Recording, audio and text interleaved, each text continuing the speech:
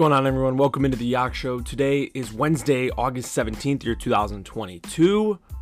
It's been a while since we've been on these airwaves, so we have a lot to talk about today. Major League Baseball, have some Cubs talk, cutting loose a longtime veteran outfielder, and then bringing one in.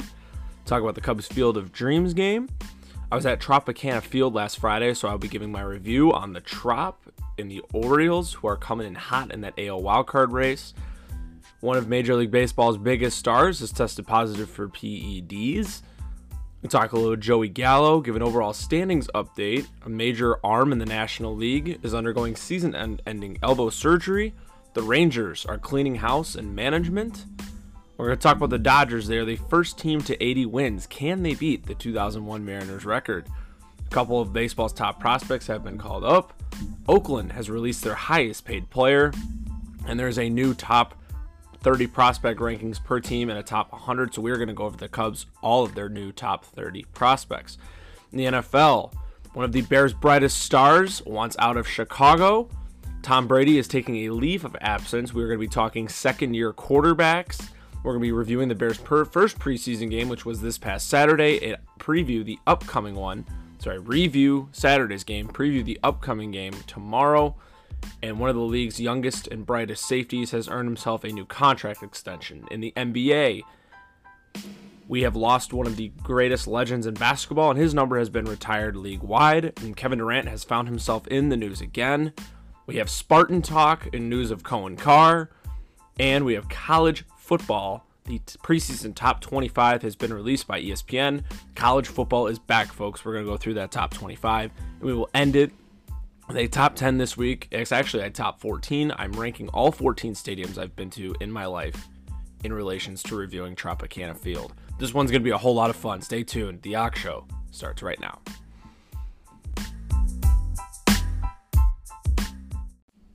Without further ado, let's jump right into things. Let's talk some Cubs. Jason Heyward has been cut loose by the organization, or at least he will be after this season. He's still owed over $22 million on his contract for the year of 2023, which the Cubs will pay in full. I like this move for the organization. I really do. I think it gives an opportunity and it paves way for a lot of these young outfielders in our organization to earn some opportunity, earn some playing time. We're already seeing guys like Nelson Velasquez up this year. The cutting of Heyward definitely helps him out. Seiya Suzuki's the everyday right fielder, so that kind of pencils off one spot. And if Ian Happ is still around next year, that puts him in left. So all that's open is center field, and Heyward wasn't really going to see much time anyways, and I think they'd rather give those extra starts and extra opportunities to guys of the nature of Nelson Velasquez and others. Alexander Canario is absolutely killing it in Double-A right now, and we're going to be talking more about Cubs prospects later on in the show. And there's other guys too. We're talking Brennan Davis should hopefully be up at some point next season. Christopher Morel is, playing center field right now. While he's not the best defensive center fielder on the planet, he's still roaming around out there. And there just needs to be more opportunity to be had. And cutting Jason Heyward loose kind of gives the Cubs, it shows where their heads are at in the front office and where the direction is. And I'm a huge fan for sure. Now, in a corresponding move, we talked about this man getting DFA'd on our last show. Franmil Reyes, I was thinking, he's going to go to a contender. He might go to the Dodgers. He could go back to San Diego. Franmil Reyes is a Chicago Cub. Super pumped to see this signing. This is a no-lose situation for the Cubs. He is mainly a DH. He can't really play anywhere on defense. But I was super pumped to see this. I was like, I'm all in on Franmil Reyes. Dude's an absolute monster. He can rake. We saw last night, if anyone watched the Cubs game last night, we're recording this Wednesday afternoon. Dude hit a home run to opposite field. He's got so much oppo power. Just imagine when he starts pulling the ball more consistently. Hitting balls onto Waveland, hitting balls out of Wrigley Field. That'll be super cool to see. So Franmil's already putting together some pretty good games here for the Cubs. And I'm a huge fan. I literally, there's nothing wrong with this signing at all. He's 27 years old, 6'5", 265. Perfect 5 or 6 hitter on any team. Currently with the Cubs in 26 at-bats. Pulling up his stats. He's hitting .346 in 26 at-bats. He's slugging .692, and his OPS is over 1,000. He's He's got 2 homers and 5 RBIs. The dude's just getting on base, which is like more of an interesting thing. He's obviously more of a slugger, more of a power hitter, but he's hitting for really good average so far too, around 30 at-bats in as a Cub. So I'm all in on the Franmil Reyes experiment. Now the Cubs did play in the Field of Dreams game last week. It was last Thursday. So I figure we should probably, talk about that game a little. I was down in Florida, so I only got to watch probably about the second half of the game. But I mean, just running through, Drew Smyly pitched incredible. He threw 5 scoreless innings and put the Cubs in a very good position to win this game. Now, from there, Michael Rucker came in and had a pretty rough inning of work in the 6th. But Brandon Hughes shut the door in the 7th and 8th, pitching 2 scoreless, and then Rowan Wick notched the save in the 9th to give him the 4-2 victory.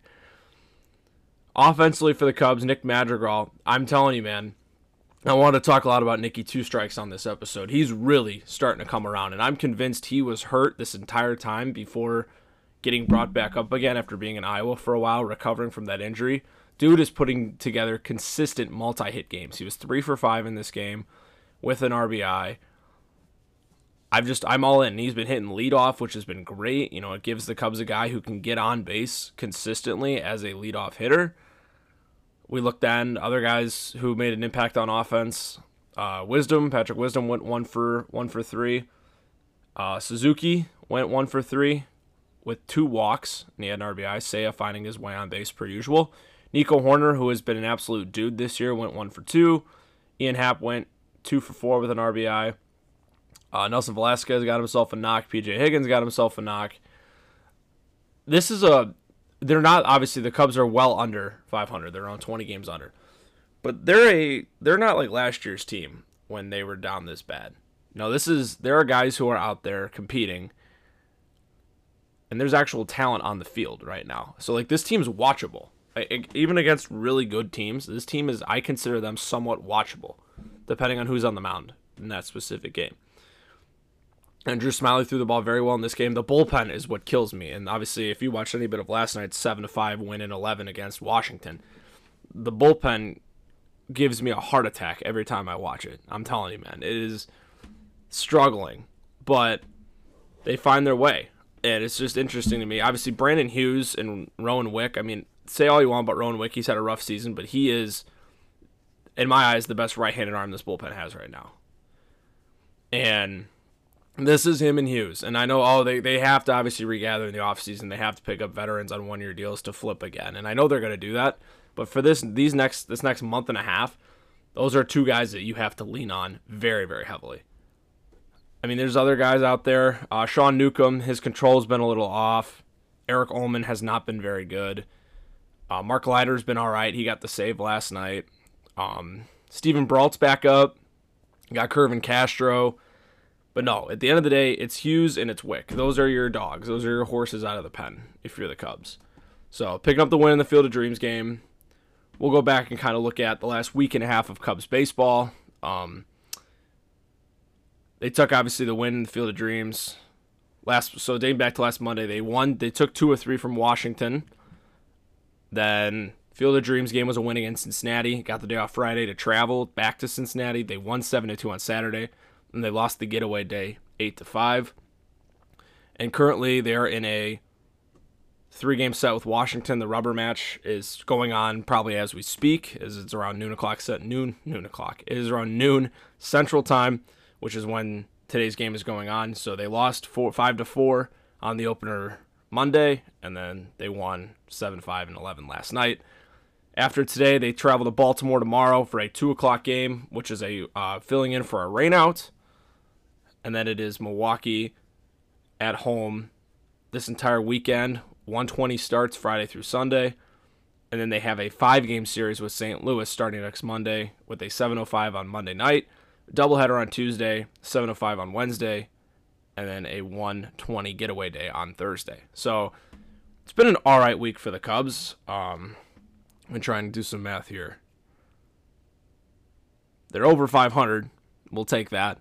It's just all about being competitive down the stretch, and that's what this team's doing. So we'll look up the lineup today. I don't believe Contreras is in the lineup. He is not. Yan Gomes will be doing the catching. It is McKinstry. Zach McKinstry's getting the nod to lead it off. No Madrigal in today's lineup. It's McKinstry, Horner, Suzuki, Happ, Reyes, Ortega, Wisdom, Gomes, Higgins. I find it really interesting they're letting Ortega play again because, once again, if you watched last night's game, he is probably one of the worst base runners I've ever watched in my life. He made a pretty poor decision in the 10th once Wilson Contreras hit a sac fly with the bases loaded. He tagged up from second to third, double play, obviously. So the run scored, but he basically canned the inning. And yet, they're rewarding that by letting him hit sixth and play center today. I don't quite understand that. And maybe I won't. I mean, hopefully he goes off today and does very well at the plate and makes up for yesterday. I get we still won the game. But who knows, if he doesn't get thrown out, we could maybe score 1 or 2 more runs in that 10th inning and maybe not have to play the 11th. We don't have to bring Brandon Hughes in to pitch the 11th, who's already on short rest. His arm is going through it right now. Maybe we save Hughes. He gets a day. He gets to rest, and then he gets to come and throw today. Now, I doubt Brandon Hughes will throw in the game today because he had to throw in the game yesterday, already on short rest. So it'll be interesting to see. They need a lengthy outing out of Drew Smyly, at least 6 innings. And to add on to lengthy outings, I was very impressed with how Justin Steele threw the ball yesterday. Very, very impressed. He continues to impress me. He went, if the box score rolls up, which I don't think it's going to, he was able to get through 6 innings, which has been a huge thing for me with Justin Steele. He's got the stuff, man. The stuff is always going to be there. It's just a matter of, can he put together outings? Can he get quality starts? And he was in line for the win net last night. The Cubs were up 4-0. The bullpen came in and absolutely blew it. He went 6 innings, gave up 5 hits, 1 run, and it wasn't even earned. He punched out 5. Then Eric Ullman comes in. He gives up a run. Rowan Wick gives up 2 solo homers. And all of a sudden, the game's tied at 4. It's like the bullpen, an inning and a third later, blows a winning start for Justin Steele. And that's not obviously his fault, and the bullpen's in a very fragile state right now, but it's good to see him getting 6 innings. That's the number I have for Justin Steele. Get 6 innings. If he can consistently get 6 innings of ball to put the Cubs in a position to win, he has a chance to be a very, very good starter in this winning rotation down the line in a few years. I'm really hoping if the Cubs can get 2 absolute dogs at the top of the rotation, Justin Steele could be a very good number 3. If not, he's an elite number 4 in a rotation. I set high standards for pitching. I know what you're probably thinking, Justin Steele, number 4? My standards are through the roof with pitching. If you're trying to win a World Series, you need to have 2 number 1s in your rotation, maybe even 3. But more realistically, you need to have 2 number 1s and a very good number 2. In my opinion, Justin Steele, in his career, he's either a very average to below average number 2 or a very, very good number 3. That's how I see it with Justin Steele. Plain and simple. I think he could do it. But if he can somehow be a number 4 on a championship team, that means you have 3 really, really, really good starters in front of him. So, Cubs win last night, trying to win the rubber match today in Washington with Drew Smyly on the mound, who's been throwing the ball very, very well lately.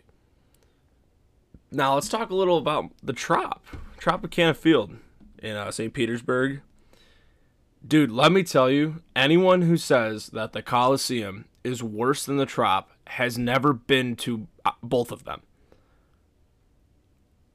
The Coliseum, I was not a fan of when I went. And let me tell you, Tropicana, obviously it's not the best field in the majors. It's not in the top half. But dude, it was cool. So unique. We're talking, I got to pet a stingray in the outfield, which I can't believe I didn't know that wasn't a thing. Just the dome overall makes it super unique in my eyes. Like at the indoor stadium and the catwalk, and I saw it twice. There were 2 homers hit off the catwalk, Cedric Mullins and Adley Rutschman. The environment was just, there wasn't a lot of people there, and for obvious reasons, we know Tampa doesn't pull a big crowd. But I don't know, it just felt cool. Like in my eyes, at least from where I've been, and I've heard, it's a battle for the worst stadium between Tropicana and the Coliseum. Dude, I would rather go back to the Trop 10 times before I go back to the Coliseum once. That's how strongly I feel against the Coliseum and how strong I feel for the Trop. Trop was cool. I had no problems with it. There's a lot of things to do. There was, like I said, the cool area to pet the Rays. Everyone was just super friendly and nice. The environment was cool. I know I'm saying cool and dude a lot, but yeah, that was the vibe. It was chill. And I was just a really big fan of Tropicana. Maybe it's because I went in with such low expectations. Because everyone was telling me, It's not going to be good. Like, you're going to one of the worst stadiums in the league. I'm not saying it's one of the best, but it is not the worst. No chance. And my honest opinion, and I don't mean to offend anyone if I say this, with the National Stadium, I've never been to Washington. Maybe I need to go to that stadium. I'd rather go to the Trop before I'd go there. So I wouldn't even put it at number 2 worst. I just think it's because there's so many new amazing stadiums, or just in general, every stadium has its thing. I don't think the Trop is the worst by any stretch of the imagination. And I got really cool seats. So it was a good game. Not really, but Baltimore won. I got to see a position player pitch. That was what made the game good. That was fun. I've always wanted to see that. And in that game, Baltimore actually took sole possession of the third wildcard spot for the first time all season. So now that brings us to the question, let's take a look at the standings over Major League Baseball.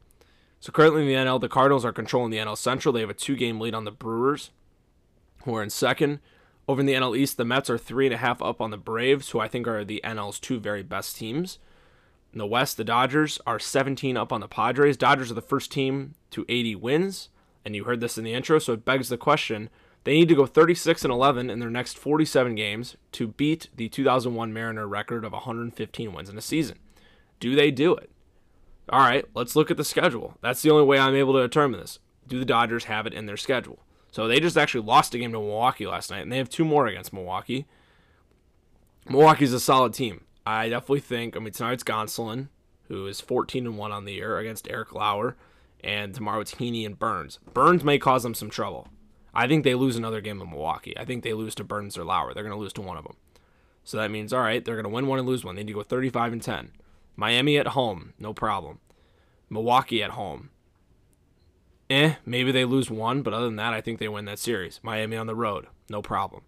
New York on the road is going to be tough. That is going to be a tough series for this team. And I know I'm probably docking them too much, but when you play good teams, you're naturally just going to lose. It happens. They have 4 against New York. My apologies, that's even worse. 3 at home against San Diego, 3 at home against San Francisco, 3 on the road against San Diego, 3 on the road. A whole lot of division games here. Their month of September is basically all division games, except the St. Louis series, which will also be tough because St. Louis is playing very good baseball right now. On the road, Arizona. On the road, San Francisco. 5-game series with the Diamondbacks, which is huge. That'll help them a lot. 3 with St. Louis. 4 at San Diego. And then they finish their season with 6 home games in a row against the Rockies.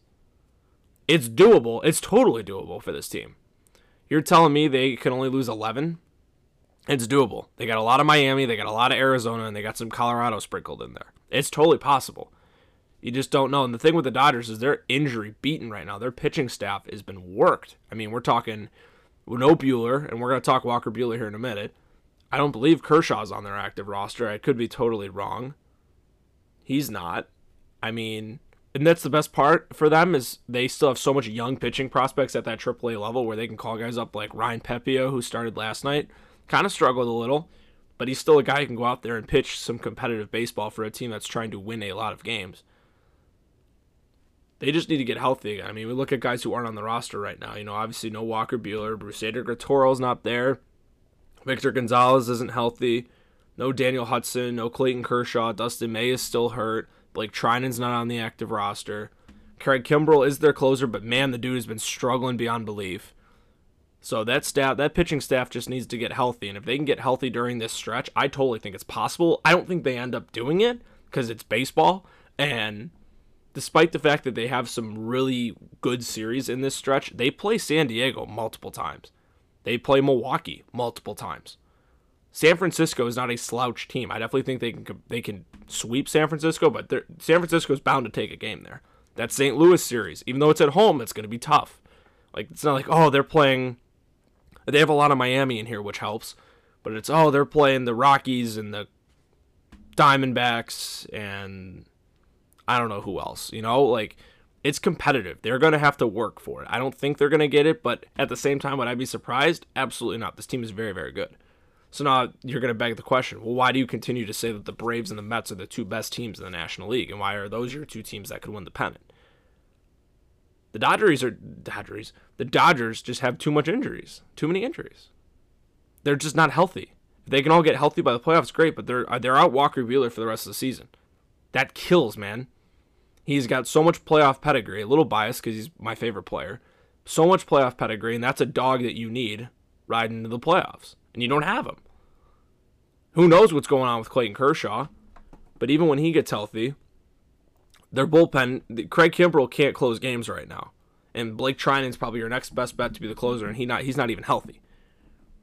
So you're telling me right now, guys that can start in the playoffs, Tony Gonsolin, who's been great this year, but he's never really been a full-time playoff starter. Tyler Anderson, who's had an amazing bounce-back year, but who knows what he'll be like in the playoffs. And then on the current active roster, I got Julio Urias, who's awesome, so like no problem there. That's a dude. But then other starters are Ryan Pepiot, who won't make the playoff roster just because they don't want Pepiot on the roster. He's a really good pitcher. I think one day he deserves a chance to. But once everyone gets healthy, there's just no room for him. Andrew Heaney? I mean, I don't know, dude. They just don't have the names right now, in my opinion, in the rotation. And the Mets and Braves are just playing a dominant brand of baseball that I think either one of them are worthy of winning this pennant. So that's where things sit, at least in that whole situation. American League standings, the Yankees, who are sliding, they're 72-45. They're only nine. They're 9 games up on the Rays. They were once like 15. Cleveland in first in the Central. They have a 1-game lead on both the Twins and the White Sox. White Sox are coming in hot per expected around this time due to their scheduling. And in the West, the Astros have an 11-game lead on Seattle. To the wild card. In the NL, obviously, Dodgers, Mets, and Cardinals have their division leads. Atlanta has wild card spot number 1 by 7.5 games. Philadelphia is at the second wild card spot, 14 games over 500, up a game and a half. And San Diego currently holds the third wild card spot, a game up of Milwaukee. I think this is going to hold the form. I think Milwaukee's going to be the odd man out in this group. It's basically the 4 teams for 3 wildcard spots is Atlanta, Philadelphia, San Diego, Milwaukee. Atlanta's in. If Philadelphia can slide, they're a streaky team. They proved that can happen. Rob Thompson, the interim manager, man, I just like what he's doing. And I'm really hoping that Bryce Harper can find his way back soon. That would be huge. That's everything if they can get Bryce Harper back. I could see it holding to form. I definitely think San Diego's in. If San Diego's out, that's crazy. If the Padres don't make the playoffs, that's nuts. But we just learned they're losing. They've lost Fernando Tatis Jr. for the whole year, testing positive for performance-enhancing drugs, claiming to have trying to protect him or prevent or help him heal from ringworm, which terrible PR on Tatis's part. I don't think anyone bought that for a minute. I know I didn't. Obviously, dude's been hurt all year. He wants to get back to his team down the pennant race as quickly as possible. What can help me heal from my wrist injury? Oh, probably something I shouldn't be taking. I mean, come on, man. What are we doing? And like the Padre clubhouse reaction was everything. I saw an interview with Mike Clevenger. He's like just disappointed. Like he needs to grow up. Like we're talking, obviously broke his wrist on a motorcycle accident, and now this happens. And Padre fans, this is year 2 of 14 of that mega contract that you guys gave him. I think he's talented enough that contract's going to be worth it. He just needs to, I agree with Clevenger, he needs to grow up. He needs to mature a little. Guys who sign those big of contracts are expected to not only be the example on the field, but off the field. And they're expected to be the most mature guys in the room because they know how much of that organizational trust and just overall leadership and they're entrusting you. They're giving you a lot of money to play ball. You're expected to be responsible and make those right decisions. That's not what Tatis is doing right now. So I guess if the Padres miss the playoffs, that's kind of on him. But I still think that roster is talented enough to make the playoffs. Getting Soto and Bell was everything for them, and they did that. Now they're going to have to throw some sort of shortstop platoon of Cronenworth and Ha-Sung Kim, but I still think that can get by. I still think that could score them a spot in the wild card. Straight up, I really think that can happen. So I think it holds to form, but nothing surprises me anymore. American League wild card, we obviously talk Houston, New York, and Cleveland as the division leaders, and then the 3 current wild card spots. Seattle holds the top spot by a game and a half. Tampa Bay is in the second spot by a game, and Toronto holds the third spot by half a game over Baltimore, who is slightly out. And then the Twins and the White Sox are both each a game out, similar to how they are in the division. This is a little more open. There's 6 possible teams to make the wild card here, whereas in the NL it's 4. I think right now Seattle's in. They're the team that I'm putting in, as well as Toronto. So for that last spot, it is Tampa Bay, Baltimore, Minnesota, and Chicago. Two two East teams and two Central teams. Who do I think takes it? I'm going to give it to Minnesota. But who knows? I mean, Cleveland, as of right now, if this were to hold with the division leaders, I think Minnesota's going to end up winning that division. So maybe it's Cleveland. It's Minnesota/Cleveland winning the division. Whoever doesn't win the division takes the third wildcard spot. I think Tampa misses. I think the White Sox miss. And sadly, it would be really cool for Baltimore to make the playoffs, but I don't think they're going to have enough in the end of the day. I want them to make the playoffs. I want Baltimore to have that third wildcard spot. But if I'm picking realistically, I'm taking Seattle, I'm taking Toronto, and I'm taking Minnesota/Cleveland. Whoever doesn't win the division is going to get that third spot. So we talk Walker Buehler, but I guess we can a little more. Season-ending elbow surgery. It sucks. He's going under surgery on the 23rd next week. Now they're saying he might need Tommy John all of a sudden. I really hope that's not the case. I mean, for those of you who know me or have been listening to the show, Walker Buehler is my favorite pitcher in the league. He's my favorite player overall. He has been for quite a while. And I really was looking forward to seeing him come back and pitch this season. Sadly, that won't happen. But now I'm really hoping if he might need Tommy John, he might not pitch at all next season either, which would be very, very tough. So prayers up to Walker. Hope he gets better soon. And I really hope he doesn't need Tommy John because that would be brutal. Shea Langoliers and Brett Beatty have both been called up, two of the league's top prospects. Langoliers made his debut last night in Texas against the Rangers. He, in his very first at-bat, in the very first pitch he saw, roped a double to left. So congrats to Shea. Other than that, he was 1 for 4, 3 punch-outs in his other at-bats. Welcome to the show, man. That's going to happen. That's baseball. And then Brett Beatty got called up yesterday. I do not believe he appeared in that game for the Mets. I could be totally wrong, but I feel like we would have seen something about that. He did not. So I think he's starting today. Mets. Their game's at 6:20 tonight, so I don't think the line's been released. I would expect to see Brett Beatty starting tonight. Scherzer on the mound for the Mets in a huge game against Atlanta. Congrats to those two guys. That's super awesome. Michael Harris, speaking of awesome, the guy who is leading the clubhouse, Money Mike, is leading the clubhouse in the Rookie of the Year race. He has earned himself a new extension, 8 years, $72 million. An absolute steal for the Braves, getting their center fielder of the future and Rookie of the Year for a $9 million per year average annual value. I don't know how the Braves are able to do this, man. I saw a tweet, they keeping their core together throughout like 2030. It's just absolutely, yeah. So Austin Riley has been extended through 2032, Matt Olson through 2030, Michael Harris through 2030, Acuna through 2028, Vaughn Grissom, who got called up last week, who's been an absolute dog for them, 2028, Ozzie Albies, 2027, Spencer Strider and William Contreras are also 2027, Kyle Wright, 2026, and Max Fried, 2024. So I guess Max Fried's the next guy to get his money. That's nuts. All that young talent is still there for the Braves and is going to be there for the next somewhat 7-8 years. Arguably the best front office in baseball in terms of being able to get the talent and lock it up. A lot of front offices, especially the Cubs, need to take notes on that, seriously. The A's have released Elvis Andrus. He is the highest paid Oakland A at around $7 million per season. I just think they're letting all the young guys come through.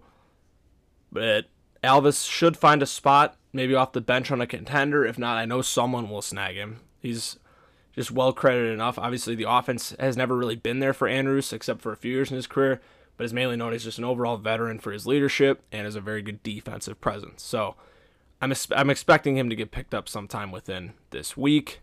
And then lastly, the Rangers are cleaning house. They have fired both manager Chris Woodward, and as of like an hour ago, they fired their top and well-respected executive John Daniels, making GM Chris Young the new director of operations over there in Texas. So they're doing a deep cleaning of this organization, and the Rangers, I think, are really going to go full rebuild outside of building around Corey Seager and Marcus Semien.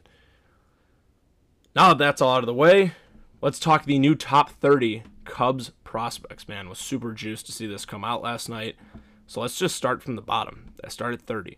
So Drew Gray's at 30. He's been on the top 30 before. Cole Franklin's at 29. Ryan Jensen at 28.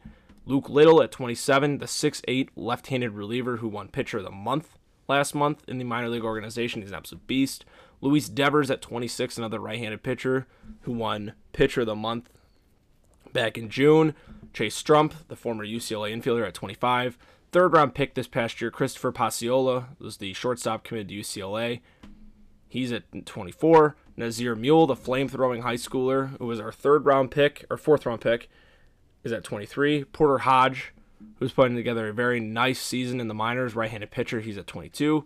Matt Mervis, this is like the prospect of the year in my eyes, outside of Pete Crow Armstrong, 24-year-old first baseman, who is absolutely raking this year across both levels. He has been in AA, or he's been in high A, AA, and AAA this year. He's hitting .305, and he's a total of, how many home runs is that? 33? No, 24. 24 homers this year. With his age 2, expect him to be in Chicago next season. Ed Howard at 20, the 2020 first-round pick. Daniel Palencia at 19. Yohendrick Pinago at 18. Kevin Made is at number 17. Been a huge fan of his game this season and just overall. His bat continues to improve. He's hitting .247 across multiple levels, as Made is now in South Bend. Miguel Amaya at 16, our new top-ranked catcher in the organization. I couldn't agree more with this. Is Moises Ballesteros is at 15. The 18-year-old has been hitting very, very well this season in the minors.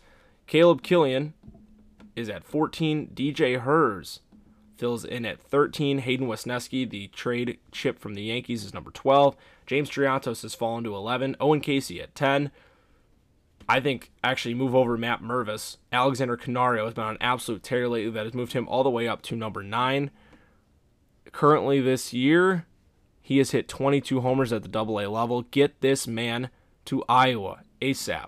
Seriously, he's been incredible. At number 8 is Jackson Ferris, who was the second-round pick this past year.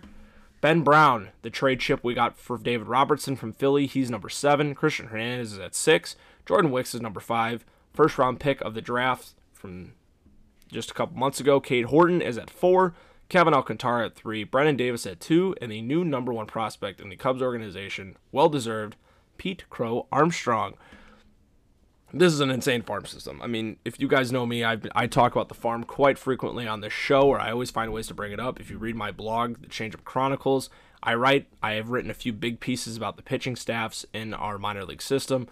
This is a good time to be a Cubs fan if you are as in-depth with the farm system as me and a few others are, because this is a really, really good top 30. And there are many guys that are not on this top 30 who are very worthy of being a part of it. That's just how deep this farm system is getting. It's having a lot of depth, and it's very top-heavy with talent. It is both things that a farm system wants. I really hope we're a top 5 farm system when in the offseason when it comes to ranking. Guaranteed a top 8 in my opinion, but top 5. That'd be very, very sweet. It's good baseball talk for the week. Let's go football now, if we can. Yeah, let's do it. Football. Love football. Football's back, but this isn't good for us Bears fans. Roquan Smith has requested a trade out of Chicago. This was as of last week. Now, personally, I don't think this is going to happen. He is just doing this as a negotiation tactic, and as he should. He deserves every penny that he wants, unless it's somewhat unreasonable, which I don't think it will be, because he is one of, if not the best linebacker in football. And Ryan Poles and the staff need to pony up, gather up the money, and pay him like the best linebacker that he is. These guys don't come around often. This is a guy you build a defense around. And we have so much money to spend both now and in next offseason. This is the centerpiece of a defense and of an overall organization that you want to push all your chips in the middle for financially. Roquan Smith is that guy. I have a feeling a deal's going to get taken care of. There hasn't been rumors of him going anywhere. He's been traveling with the team to places. The Bears have not fined him for skipping out on things, which shows that they're hopefully trying to talk things out. Ryan Poles says he's determined to get a deal done, which, man, I'm really hoping that's the case. Because like I said, Roquan Smith, this isn't a guy, we can get so much for him. No, this is a guy you pay up and you build around. Straight up. So I'm really hoping by the next time we're on this show, something has been done or progress is being made at the very least. In Tampa, Tom Brady is going on a 2-week leave of absence. They haven't given the description as to why he's doing so, but it seemed like when camp broke out in August that the Bucs knew this was coming. Should be ready to go for week 1. No big deal, but for now, it is Kyle Trask working the first team reps over in Tampa. Trey Lance making headlines. Let's talk quarterbacks. Yeah, let's talk. Just from what I watched on the highlight tapes, Trey Lance and Trevor Lawrence looked very, very good in their first week of preseason football, so that gives optimism for Jags and Niners fans, as well as some fantasy football owners out there. And then a second-year quarterback that didn't have the best of luck, Zach Wilson, knee injury. He had to undergo surgery. It was deemed a success, and he had a slight meniscus tear and a bone bruise. It was a non-contact injury on Friday. I don't know if he's going to be able to go week 1. He may have to wait till week 2 or week 3. Prayers up for Zach Wilson, but we're very happy as football fans that he avoided the dreaded ACL injury that could have been a whole lot worse. Obviously not a Jets fan, but I'm a fan of young quarterbacks, and you want to see them at least give themselves a shot to succeed in this league. And obviously tearing an ACL in the second year is not what you want to see. We know Joe Burrow tore his ACL in the first year with the Bengals, and everyone, even rival fans of the Bengals, were sad to see that because they know how special. And I mean, Joe Burrow took them to the Super Bowl last year. Everyone knew how special Joe Burrow was bound to be, and an injury that tough that early in your career obviously is not something to be super happy about. And we'll talk other young quarterbacks. Jordan Love struggled in his first preseason game for the Packers, throwing 3 interceptions. Man, Packers fans, I mean, obviously as a diehard Bears fan, let me tell you, good luck when Aaron leaves. I've been saying this for so long now. Jordan Love is not the answer. Maybe it's the slight Bears bias in me, but he's not, man. Let's be honest. He's not the answer in Green Bay. And he's not valuable either. It's not, we can move him and something else, try to get into the first round. No, he's not even close to being worth that. This was a failed pick by Green Bay. I'll say it till I'm blue in the face. It was a failed pick. I don't know what. Maybe you need to just, when Aaron retires, just get him out there for a full season, and the Packers are going to win like 4 games. That defense, I hate to say it, that defense is very, very good. And the only reason why they're going to be successful with no receivers is because their quarterback is Aaron Rodgers. Their number 1 receiver is Allen Lazard. They have Allen Lazard, Randall Cobb. I think that Christian Watson kid out of North Dakota is going to be pretty good. I hate to say it. Then I'm seeing Amari Rodgers from Clemson. The guy named Romeo Doubs. I really hope this doesn't make me look stupid down the road when Amari Rodgers or Romeo Doubs goes off. But, like, dude, that's not what you need. But for Aaron Rodgers, it's okay. He can work with Allen Lazard and Randall Cobb and Christian Watson. He did come out and say, though, that with the younger receiving core, they're going through their hiccups right now. I'm not worried. He's going to work it out. It's Aaron Rodgers, man. He's going to win games in the regular season. I mean, the playoffs, that's not a very playoff-proven offense. I'm going to be quite honest with you, it's not. But he's going to find a way. He always does. He's going to clobber the Bears twice this year. I mean, the Bears, it's different. We're going to be awful. This is going to be one of the worst, if not the worst Bears season I've ever watched in my entire life. They went 3-13 back in like 2015 or something. That team was brutal. Jordan Howard was like the only guy in the offense worth watching. I think this team might be worse. And it might be worse with more notable names. At least you have Justin Fields, David Montgomery, Darnell Mooney on the offense. And if he signs the deal, Roquan Smith, Jalen Johnson, Robert Quinn are on that defense. But it's the depth. They have no depth. I like what I'm seeing out of Jaquan Brisker in camp. He looks very, very good. I'm very impressed with him. But it's like, I don't see anything else that is worth throwing attention to. Kyler Gordon, man, I like him, but he's getting burned in camp. That's not a good sign. So, we'll talk Bears preseason game from Saturday in a minute. Derwin James picked up a 4-year, $76.4 million extension. Good for him. Go get your bags, sir.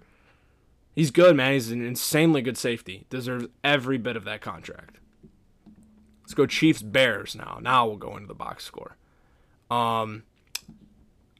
Patrick Mahomes only did 1 drive. He was 6 of 7, 60 yards and a touchdown. Obviously tore up our defense per expected. Justin Fields, 4 of 7, 48 yards. No touchdowns, no picks.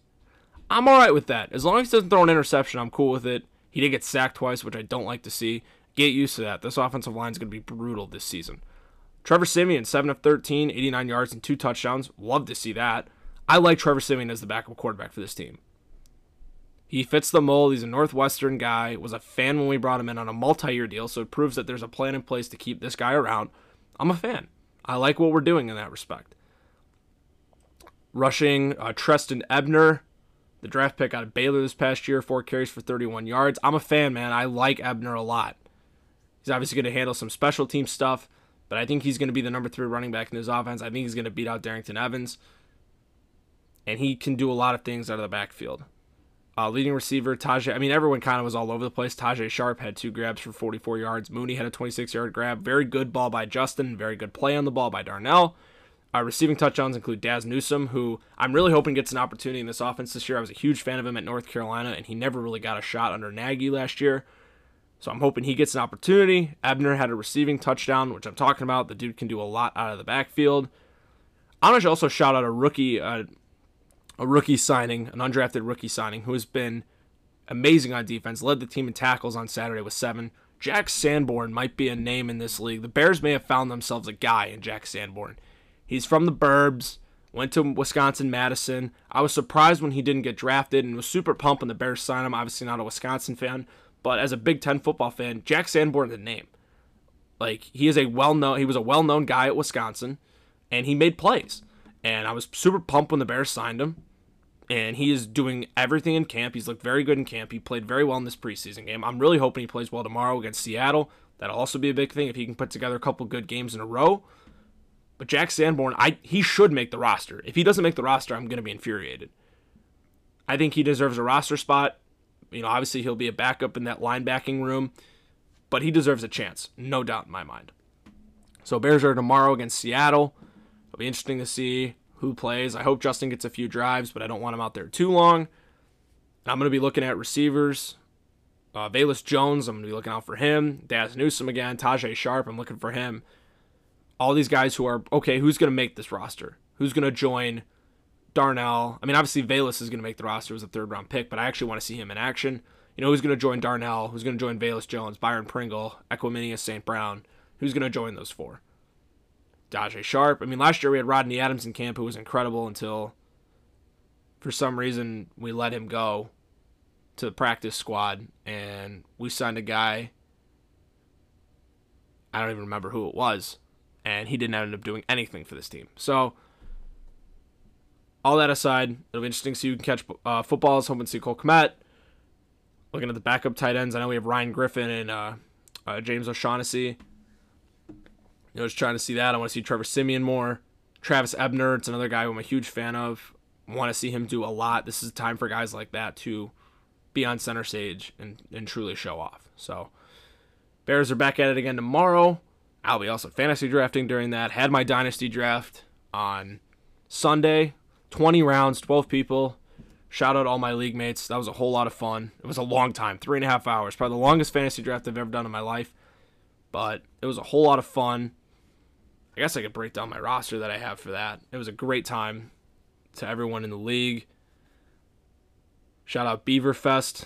That's the name of our league. It was a good time. I was able to I had the 6th pick in the first round. So I started with Cooper Kupp. Then 2nd round. If you guys don't know what a dynasty league is, you keep your guys year round.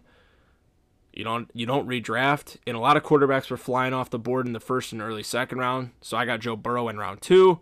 Then in rounds 3 and 4, I went Javonte Williams from Denver and Cam Akers from the Rams. Some people had strategies in this draft. Some people went win now by taking a bunch of veteran proven players. There were a few people who literally took 90% rookies to try and look for the long term. I tried to balance. I try to find guys who can do both. Obviously, Cooper Kupp's a little on the older side. He's more of the win now. Joe Burrow is the win now, and he's a 3rd-year quarterback. Javonte Williams, 2nd-year running back. Cam Akers, despite the Achilles injury, he's still young. My other wide receivers, I got Deontay Johnson and Mike Williams, who are kind of in the middle there. Dallas Goedert's my tight end. Marquise Brown, I have in one of my flexes. I was happy I was able to pick him up. He's back with Kyler Murray this year, and that was a reason why I went after him. Him and Kyler were incredible together at Oklahoma. He's still young. He's 25. The potential's there. And then I started going on my rookie receivers. I got 2 of them. I took Jalen Tolbert from the Cowboys and Sky Moore from the Chiefs. I liked Chris Olave. I wanted him, but he went too early for myself. And I like George Pickens a lot. George Pickens, another rookie who's been making huge names at camp. I really hope the Bears don't regret not taking him. I wanted him at 38. I would have taken him over Kyler. I like the Jaquan Brisker pick, man. I'm a huge fan of that. So I got those 2 as my rookie wide receivers. Jameis Winston's my number 2 quarterback. And then bench running backs, I grabbed rookie James Cook from Buffalo, who, give him some time, I think he'll end up taking over that backfield. I also got Khalil Herbert, who I think is an RB2 in this league, is very, very strong. And then Jamal Williams from the Lions. Bench receivers, I have 4. I talked about Sky Moore. Brian Edwards from Atlanta. These were just filler picks in the last rounds. James Prochet from Baltimore was my very last pick. He's the wide receiver 3 on that team, so there's potential there. And then I took Odell Beckham in one of the final few rounds because if we're just picking for ceiling at that point, Odell can still do it. He's just not on a team right now. And then my 2 backup tight ends are Tyler Higbee and David Njoku. And I did draft a 3rd quarterback. I drafted my favorite rookie in this class. It's a not common favorite. Like a lot of people like their Kenny Pickett's, Malik Willis. I'm a Matt Corral guy through and through. I loved him at Ole Miss. I get that he's kind of clogged right now in that battle of Baker Mayfield and Sam Darnold. But I still took him. Obviously, this is for the long term. I don't think he's going to play it all this year, and he doesn't need to. I don't need him to play this year. This is basically me being, hey, if Matt Corral's being a guy in this league, fantastic. I have another great quarterback on my team with Joe Burrow who I could put in my super flex. That's what I was picking on. So, super exciting. I only got 4 rookies, but we're hoping, we're banking on potential. We're hoping they can do well. So I'm very looking forward to fantasy this year. I have another draft tomorrow and another draft in a few weeks. I'm a big fantasy football guy. I'm super into it. It's probably my favorite part of the football season. So, fantasy is here. Everyone get excited. We'll be back to fantasy studs and duds once season starts back up. To the NBA, Bill Russell obviously passed away. Rest in peace, Bill. And his number 6 is being retired league-wide. So the rule is if you're currently wearing number 6, you can still have it. You're grandfathered in. But once you switch teams, you are no longer allowed to wear number 6 again. So guys like LeBron James and Alex Caruso can still wear it. But if LeBron ever leaves the Lakers, he has to switch out. And if Caruso ever leaves the Bulls, same thing. I agree with this. Bill was a pioneer, blazed the trail, won 11 titles. One of the best basketball players of all time. I understand why they're doing this. It makes a whole lot of sense. Kevin Durant back in the news again.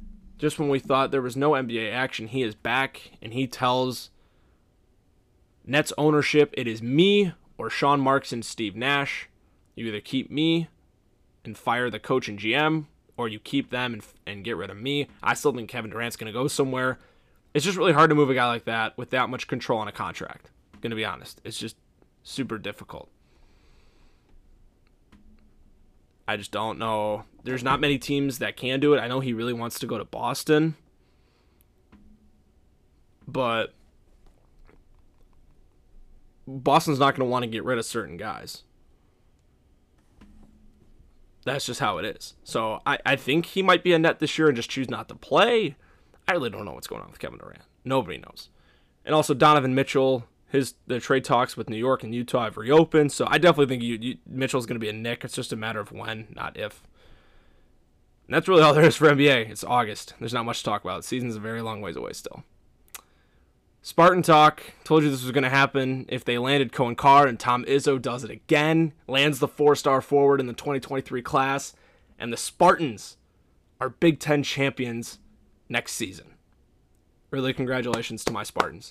No, I mean, in all seriousness, man, this is an absolute incredible job by Tom Izzo. Obviously landing Jeremy Fears way back when. And in the past month, he's landed 5-star big man Xavier Booker, Garrick Norman, 4-star wing, and then he's landed Coen Carr here. This is a team, man. This is it. This is going to be the group. This is going to be the best Michigan State group in a very, very long time. I'm super excited for it. And they're going to be surrounded by guys like senior guard A.J. Hoggard. The 2 freshmen right now are going to be sophomores, guard Trey Holloman and big man Jackson Kohler. Those are going to be great complementary pieces to these guys. I'm a fan. I'm super pumped. This is the next season. It's going to be incredible. I'm already looking forward to it, and we haven't even done this season yet. We're not even close, but there's going to be a lot of buzz in East Lansing for that group, and I'm very much looking forward to it. So, shout out Tom Izzo. I was giving him a lot of slack way back when in the calendar year, saying I don't know what he's doing. Why is he doing this? Why is he not being active in the transfer portal and the recruiting? It's because he had himself a plan for 2023, and I get it now. And this team is still going to be somewhat competitive this year. The Big Ten's somewhat wide open. A lot of somewhats being thrown around. But it is still wide open, and I still think things can happen. But next year, it's us in Ohio State who have also recruited a very, very good 2023 class, including a guy Michigan State was trying to bring in, Devin Royal. It is going to be Ohio State and Michigan State battling for the crown in next season. Not this year, but next year, and I'm very much looking forward to it. Lastly, college football. Let's look at the AP Polls preseason top 25. 25 to 20, we got BYU at 25, Houston at 24, Cincinnati is all the way down at 23, Wake Forest at 22, Ole Miss at 21, Kentucky at 20. I agree with Cincinnati at 23, despite the fact that they were the number 4 team in the country in the AP poll last year, making the college football playoff.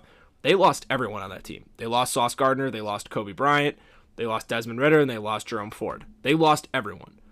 I still think out of courtesy they deserve to be a top 25 team, but you can even make the argument they shouldn't be in there because it's a whole new group this year for Luke Fickell.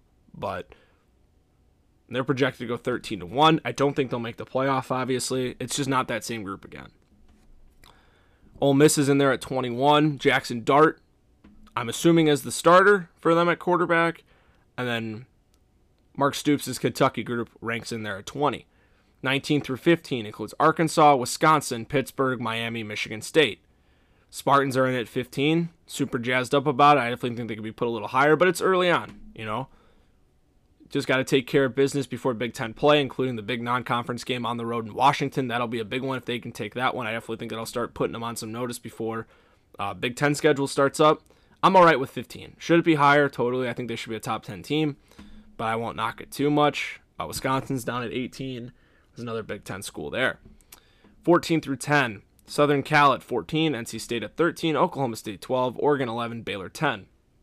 Don't disagree here either way. I'm a little mad that Southern Cal's ahead of Michigan State, I will say, but they're playing off the bias and, you know, Lincoln Riley bringing in guys like Caleb Williams, Jordan Addison, Travis Dye, Mario Williams. I get it. It makes sense. So, now we're in the top 10, 9 through 5. Oklahoma at 9. Brett Venables that program's not going to skip a beat with him there. I'm confident in that. Michigan's at 8.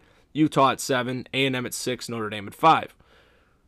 Once again, I don't have much disagreement with any of this list. It's kind of, things got to play themselves out in the first few weeks before any true colors are identified.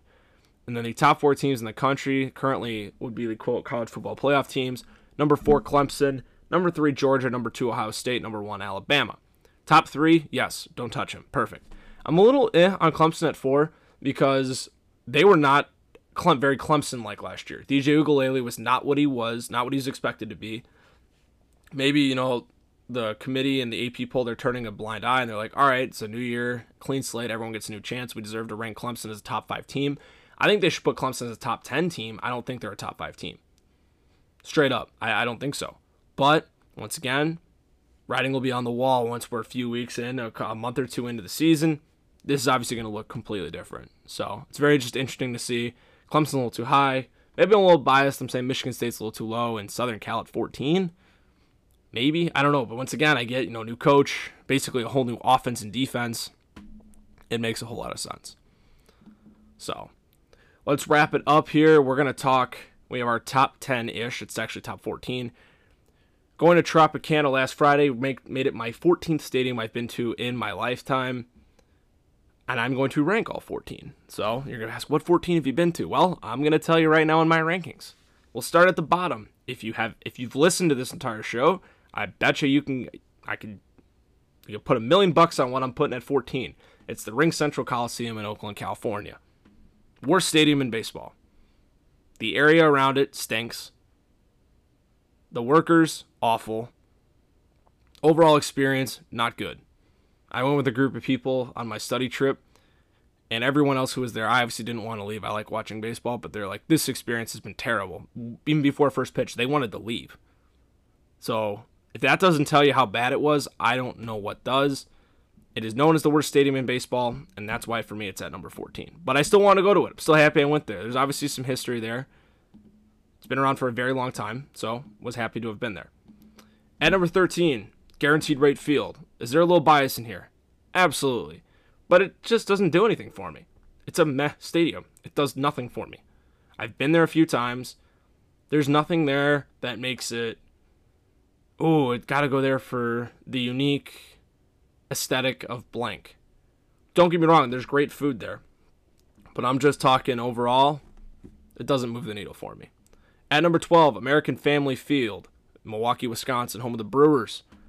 Once again, I don't like the Brewers, and every time I've been to American Family Field, I've had to deal with something, whether it's been Brewer fans annoying me or having to wait an inning and a half for a pretzel. And overall, I just don't see the aesthetic, really. Once again, it's also the aesthetic. I just don't see it. So, American Family Field at 12. Number 11, Tropicana Field. And I know what you're saying. You just were talking up Tropicana so much. How come it's not in your top 10? I have a pretty good top 10. That's why. I've been to some very good stadiums. The Trop was cool, and it's better, well, way better than the 3 I've just listed off. So let's put it that way. Number 10, Angel Stadium. It's overlooked, man. Does not get enough love. Really cool with the rocks out in the outfield. I actually got to sit in right field and watch the game, which is kind of a cool thing, too, with, the super tall right field fence. I like it. I liked Angel Stadium a lot. It was really cool. Number 9, Target Field, Minnesota. Another overlooked stadium. Like the food there. I was a fan, man. It's got there's a lot to do on the outside, with the Twins Hall of Fame. Yeah, I like Target Field. Number 9. Number 8, Great American Ballpark, Cincinnati. Awesome field. I had a good time there. I was surrounded by really good people. That brings the experience together for me. Good food. And just the hospitality there was fantastic. And it's a really cool looking ballpark at Great American. Number 8. Number 7, Busch Stadium, St. Louis. And what you're thinking, you're a Cubs fan. You should hate the Cardinals. I do hate the Cardinals. But when I went there, was surrounded by great people. Hospitality was outstanding. They were not mean to Cubs fans somehow, which I didn't understand how, to be honest. I would have expected otherwise. The arch in center field is such a cool look. I love the big Mac land in left field and pretty solid food down there overall. So it comes in firm at number 7. Number 6, Coors Field, Colorado, home of the Rockies. Coors Field is such an awesome. I know it's such an awesome looking park for everything. Dude, it is such an awesome looking park. I'm serious. It is so beautiful. Just Colorado in general, such a beautiful state. It really is. But in general, very beautiful stadium. Once again, super nice people. In general, Colorado is just a very nice area with a lot of nice people. So they're at number 6. Now to my top 5. And I will say I've been to these 5 very, very recently. I think these are my 5 outside of the Trop and the Coliseum. These are my 5 most recent stadiums. At number 5, Truist Park in Atlanta. I cannot say enough about how much I love Atlanta and Truist Park. Truist Field, whatever it is. The Battery in Atlanta is awesome. There's so much to do. Shops, places to eat.